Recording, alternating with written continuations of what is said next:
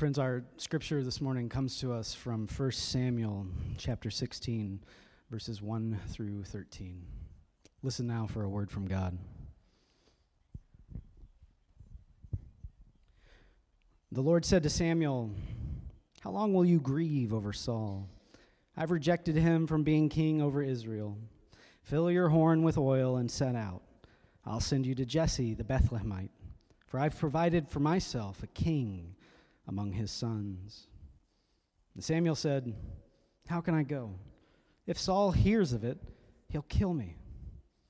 And the Lord said, "Take a heifer with you and say, 'I've come to sacrifice to the Lord.'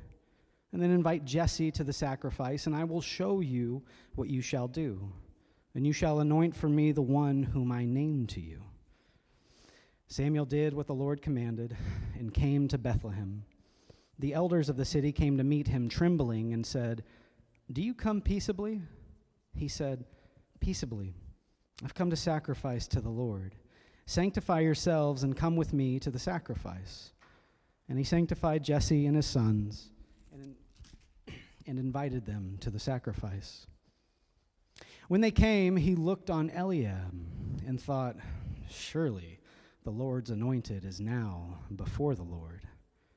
But the Lord said to Samuel, "Don't look on his appearance or on the height of his stature, because I've rejected him.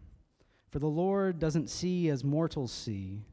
They look on outward appearance, but the Lord looks on the heart."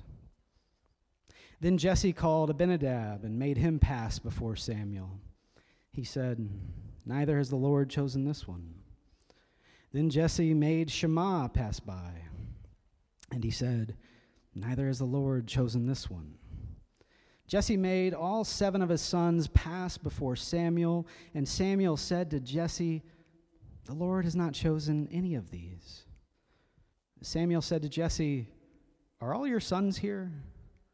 And he said, "There remains yet the youngest, but he's keeping the sheep." And Samuel said to Jesse, "Send and bring him, for we won't sit down until he comes here." He sent and brought him in. Now David was ruddy and had beautiful eyes and was handsome. And the Lord said, "Rise and anoint him, for this is the one." Then Samuel took the horn of oil and anointed David in the presence of his brothers. And the Spirit of the Lord came mightily upon him from that day forward. And then Samuel set out and went to Ramah. The word of the Lord. Thanks be to God. Let's pray. Good and loving God, thank you for your word. Thank you for time set aside to dwell on it. God, as always, we pray that you would speak to us, that you would dip into our hearts and lend us your wisdom. In Jesus' name, amen.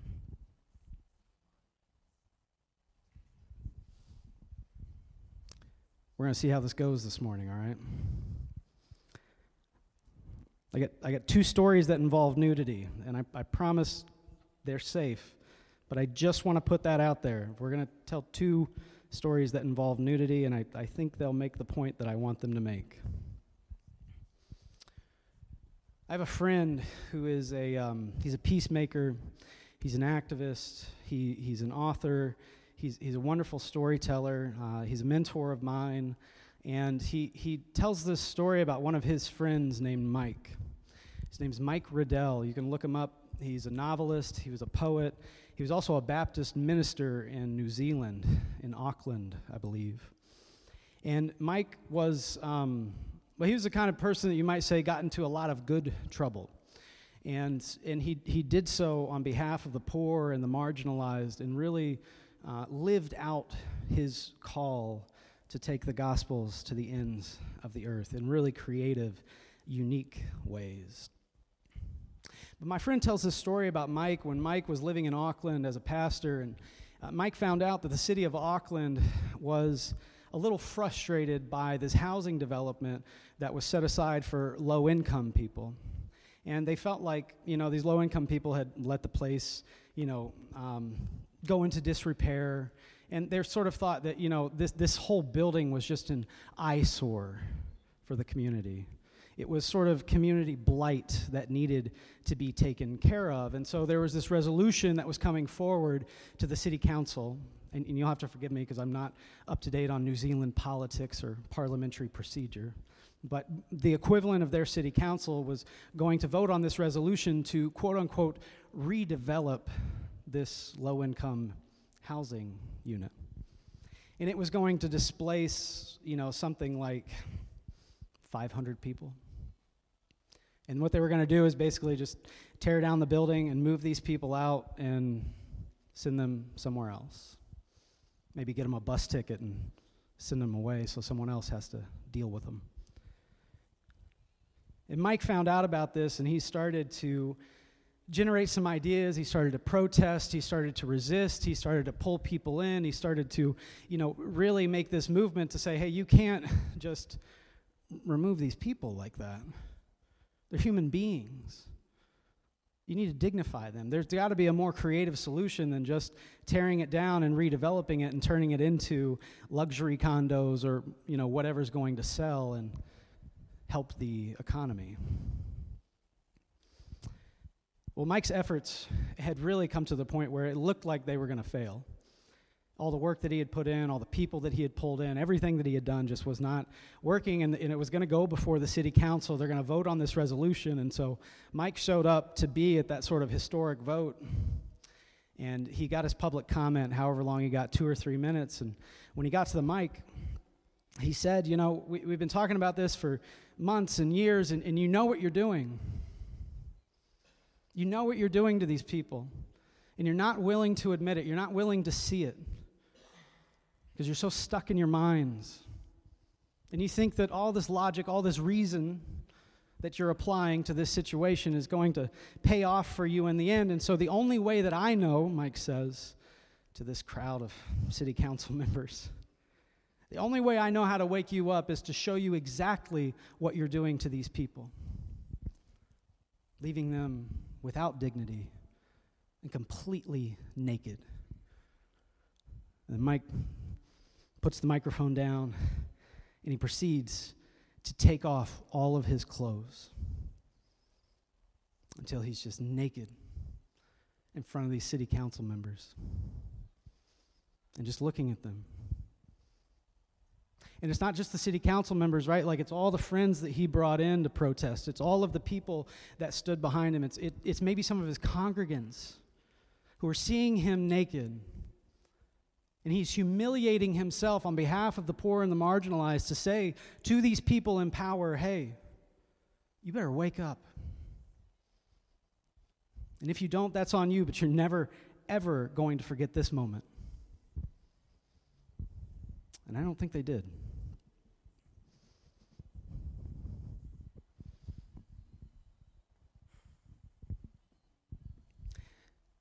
We're all, I think, on some level, looking for solutions to some of the big problems that we face. Whether it's in our city, whether it's in our state, whether it's in our country, whether it's in our world.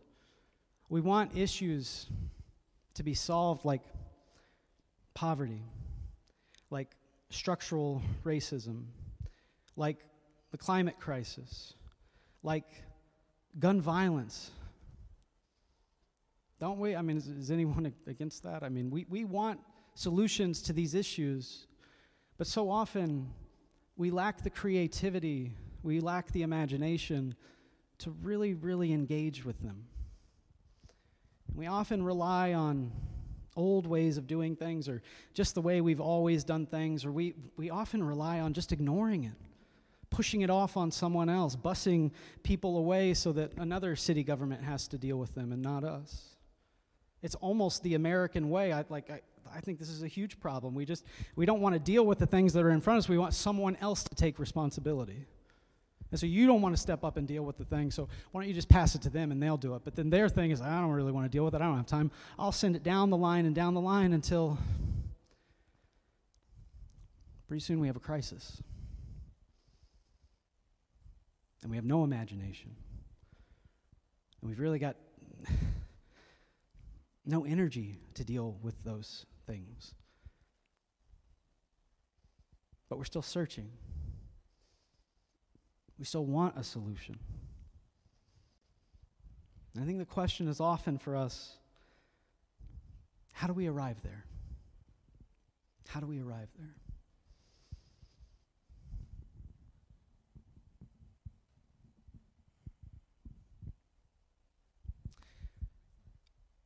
Samuel, the prophet from our story this morning, has a pretty big problem on his hands. And it really should not even be his problem to deal with, but it just sort of is. Samuel has this king named Saul that's sort of gone rogue and violent, and he's just out of control, and Samuel knows that Saul really should not be king, is not fit to be king, and is actually causing more problems than he is solving. And in fact, Samuel didn't even want the people to have a king. The people came to Samuel one day and said, "Hey, Samuel, we want a king." And Samuel said, "I don't think you do want a king." And the people said right back, "No, we definitely want a king." And Samuel said, I really don't think you want a king." And the people said, "No, give us a king." And Samuel said, "Well, wait. You know that if you get a king, he's going to tax you, right?" And this sort of caused a pause with the people. They're like, "Oh, taxes. Taxes, taxes, taxes." "No, we want a king, even if he taxes us." Samuel says, "Are you sure? He's not just going to tax you, but he's going to take some of your livestock. He's going to take some of your crops." And they're like, "Oh, man, taxes, and he's going to take some of our commodities. No, we still want a king." Samuel says, "Well, he's not going to stop at the taxes and your livestock. He's going to take your daughters to live in his palace. He's going to take your men when he needs to fight wars. He's going to take your uncles, your brothers. He's going to decimate your families. He's going to take your land. He is going to marginalize people. He is going to oppress and force them into labor to do the things that they don't want to do so that he can build all of the buildings and things of his ambitions. You sure you want that?" And the people say, "Yeah, we want a king." And Samuel throws up his hands and says, "Okay, you'll get a king." Now, there's pretty good reason for the people to want a king. They're sort of, to put it lightly, they're getting their butts kicked all the time. There are these nations that are invading. There are these empires coming in. There are these tribes that are coming in, and they're always warring and fighting, and the people feel like they don't have anyone to lead them into battle. They don't have anyone to really stand with them and to really lead on their behalf, and so they want someone to lead them into war. They want someone to fight on their behalf. They want an advocate. They want someone to take them to the promised land that they've been searching for so long. And even though they're there geographically, they don't really feel like they're there because there's so much conflict and there's so much war. And so you might say that's a good reason. When these tribes and these nations, they invade, they have kings, and so they think, well, if they've got kings and they're doing well, maybe we get a king and it won't be so bad. And they get Saul, and Saul does he has a few victories right away, and it's great, it's good, but then it just kind of goes south. And Saul, he's not patient. He's not kind. He doesn't want to listen to the elders that are around him. He doesn't want to listen to the community. He just wants to do what he wants to do. And he's almost on this murderous war path. And he's taking everything. And he's ruining lives. And he's hurting the people. And no one really knows what to do about it. And so where we come to the story today in 1 Samuel chapter 16 is Samuel is fed up with it because the people are fed up with it. And Samuel's sort of doubly fed up with it because he's sort of like, you know what, didn't I mention that this would happen? And you still ask for the king? But he also has the responsibility of trying to solve it because he is the mediator between the people and God. And he can't just shirk the responsibility and send it on down the line. He's got to do something. He has to step up. And so God says to him, "Hey, I've got a plan. Why don't you go to Bethlehem, and there is someone there that I'm going to appoint to be king." And Samuel doesn't really like this idea either, as he says, he's like, okay, well, God, if I do this and Saul finds out about it, he's obviously going to kill me. Which I think is a creative way of saying, God, isn't there an easier way to replace the king? Why don't we depose the king, create a little coup, and take him out first, and then we can go appoint one. And that way, there's not any danger for anyone involved. And this is in Samuel's bones. If you think a prophet wouldn't do that, you should read 1 Samuel chapter 15, and it ends with Samuel really showing how violent he can be, and perhaps how violent he wants to be. And often, this is what people do, especially people in power. You know, you resort to a form of violence, no matter what position you're in, when you get so fed up with things that you just want change. You just want the thing to change. You just want it to go away. And so the quickest way to do that is often quick, reactive violence. And I think that this is what Samuel really, really wants. And God says, no. There's a different way. Go to Bethlehem, take you a little calf, and tell him you're going down there to make a sacrifice to God. And in that way, I'll show you where the king is. So Samuel does what God says, and he shows up into the city. And you can see the people's reaction to Samuel and how dangerous he might be when they say to him, the elders come out and they say, have you come here peaceably? Or ... And he says, peaceably. I've come to make a sacrifice. And so he finds Jesse, and he finds Jesse's sons, and they go to the temple. They wash themselves first. They're ritually clean. They approach the altar, and then Jesse starts presenting his 7 sons. And the first one comes out, and we sort of get a picture of Samuel's reaction. The first one comes out. His name's Eliab, and he's tall like Saul, and he's strong like Saul, and he looks like a king might look in these people's minds. And Samuel says to himself, it looks like the Lord's anointed is standing before me now. And God whispers in Samuel's ear, no, I haven't chosen that one. And then he says to Samuel, he says, don't look on his outward appearance. Don't look on his stature. Don't look at how strong he is. Don't look at the things that you saw in Saul that said, that looks like a king. Throw all of that out. That's what mortals do. That's what humans do. God looks on the heart. And so the second son passes by and looks almost like his older brother. And Samuel says again, surely this is the one. And God says, nope, not that one. And then the third one, and then the fourth, the fifth, the sixth, until all the sons have gone. And God's saying, I haven't chosen any of these. And all of them are standing there looking like they might be a king, and God's saying no, and Samuel's like, oh, great, what's going on here?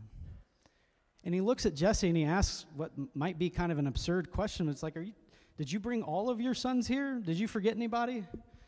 And Jesse, in a moment of parental humility, I'm sure, is like, oh, yeah, well, I guess there is one more son that I have. Forgot about him. But he's really, really young and small, and he's kind of weird. Like, I don't know. He's out watching the sheep, and you probably don't want him, Samuel. Samuel says, bring him. And so David shows up, and David he's young, he's short, he's ruddy, which I was told when I was young meant that he had a red complexion, which I always enjoyed. I'm not saying he was a ginger. I'm saying someone told me one time that he had a red complexion. He shows up, he's short.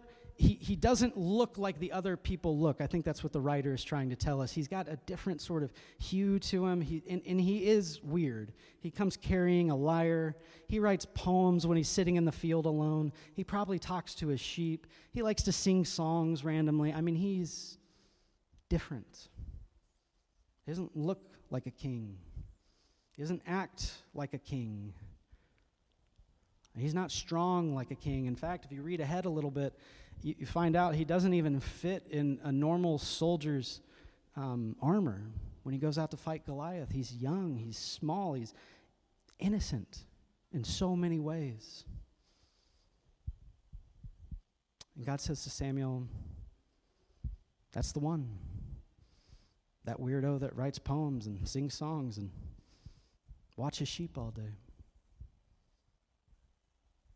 And it's not because he's tall, it's not because he has all of this wisdom, it's whatever God sees inside of David's heart, that kind of innocence, that kind of wonder, that curiosity, the heart that is prone to breaking out in song. The heart that is prone to sort of maybe staring off for a long time. This is what I do when I'm writing poems. I just sort of stare off for a while and waiting for the words to come to you. This is the one that God wants to sit on the throne, because all the other nations, including the nation of Israel at this time, have a king that looks exactly what the people think a king should look like, and so behaves like all the other kings behave, with violence, with ego, no compassion, no empathy.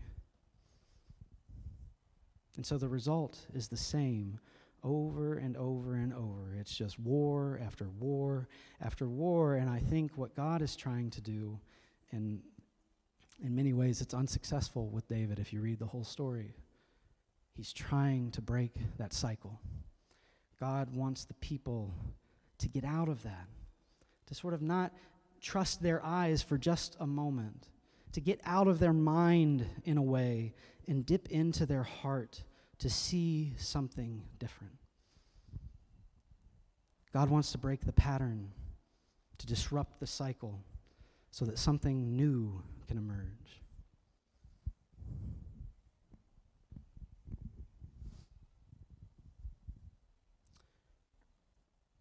After Mike took off all of his clothes and got naked before all of his peers in the city council, I'm pretty sure he was arrested and taken out for indecent exposure and any other charges that were there, but the vote took place after Mike was removed, and actually the city council turned it down. Mike had made his point. And it's so curious that he doesn't do it by throwing statistics at them. He didn't do it as a Baptist minister by throwing the Bible at them. He didn't do it with all these data points. He didn't do it by bringing in a guru and saying, look what this guru has to say about all these things that we can do. He didn't do it with a workshop. He surely did not appoint a committee to figure it out. He just took off his clothes. And it changed their hearts. And so what they did, instead of demolishing that giant low-income housing building that was a blight on the city and an eyesore and a distraction from all these things, what they did instead was they set up a housing trust, and that housing trust is still active today. And they started putting money into it, and they started diverting resources into it, and pretty soon it grew, and now they have, I believe, homed or at least helped find housing for over 1,000 people, because someone was willing to take off their clothes.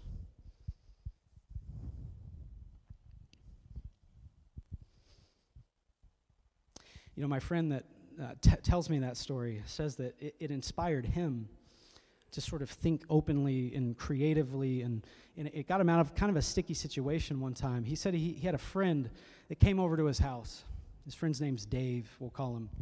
And Dave had suffered a great tragedy. And in fact, it's so great and it's so personal. I do not have permission to share with you what happened, but suffice it to say, Dave had all of the rights and the reasons to be murderously angry. And he was. And he came over to see my friend because he knew my friend was sort of this calming, Zen-like presence. And he had some peacemaking skills. And so he comes over to talk to him. And when he walks in the house, you can just sort of feel his rage, the way my friend tells the story. And he says to him, he says, Dave, would you like a glass of wine? And Dave says, yes. And so my friend pours him a glass of wine, and Dave throws it back and then asks for another right away. And my friend fills it up, and he throws that back, and then he asks for another, and he fills it up. And my friend says he's holding this glass of wine, and you can see the way his hand is gripping it, and it looks like the glass is just about to burst from all of this anger pulsing through Dave. And my friend says to Dave, "Dave, would you like to sit down?" And Dave says, "No." My friend says, "Dave, would you like to talk?" And Dave says, "No." And my friend's beginning to get scared because he doesn't know what's about to happen. And he can't predict it. And Dave's not very responsive. He's not acting like himself. And so this story of Mike comes flying into my friend's head, and he just asks Dave, he says, "Dave, would it help if I took off my clothes?" And Dave is able to get out of that cycle of anger that he's looping in. And he's able to have this almost like holy pause. And he looks up from his wine glass and his feet, and he stares at my friend, and he gives just a little bit of a smirk. And he says, "Yes." So my friend takes off all of his clothes. And the way he tells it, he's like, I didn't expect him to say anything. I just thought of that story. And so my friend takes off all of his clothes. And then he says to Dave, he says, "Dave, does that make you feel better?" And Dave says, "Yeah." And he says, "Dave, would you mind if we went outside and had a talk?" And Dave says, "Yeah." And so they went outside. And for like 3 or 4 hours, my friend sat naked in a rocking chair, trying to calm his friend Dave down from this great tragedy he had experienced.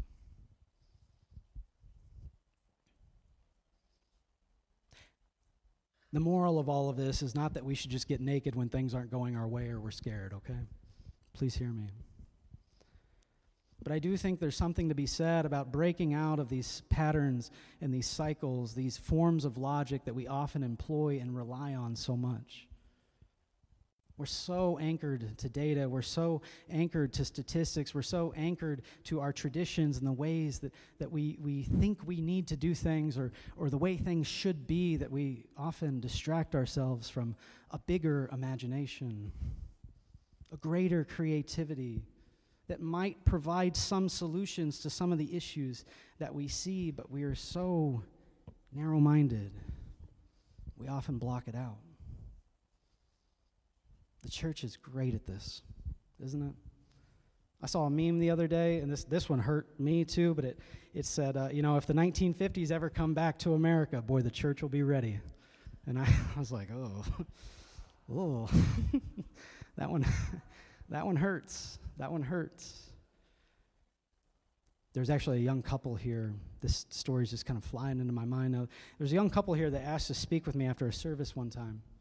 And I was thrilled and I was excited, because like all of you that have been here a long time, it's like when you see young people, and those of you that are young with me, just know this is how we think. It's like when they come, it's like, oh, yes, we're doing something right. This is good. Oh my gosh, I hope they don't leave. Did I say something wrong? Should I have said that? You start to, it's almost like when you're young and you're single and you're maybe looking for a partner. There's this nervousness, there's excitement. And so they asked me to speak to them, and I was like, yes, this is good. We're doing great things. And they said, gosh, we love your mission. We love your values. We love everything that you're doing. We love the people. They're so warm, and they're so welcoming. And they said, but it feels like in all of the programming, there's a whole lot of head going on. There's a lot of thinking. Even in your sermons, Pastor, there's a lot of thinking. There's a lot of cerebral activity, and we're just wondering, where's the heart?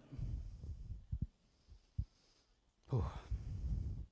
And I'm feeling that right now, even as I say it. And actually, what I said to them was, I'll be thinking about that for a long time, which is exactly what a Presbyterian pastor would say, and exactly not the point of what they're asking. What I said to them was, I don't know, but I feel it. And I know the question is right and trying to point me somewhere.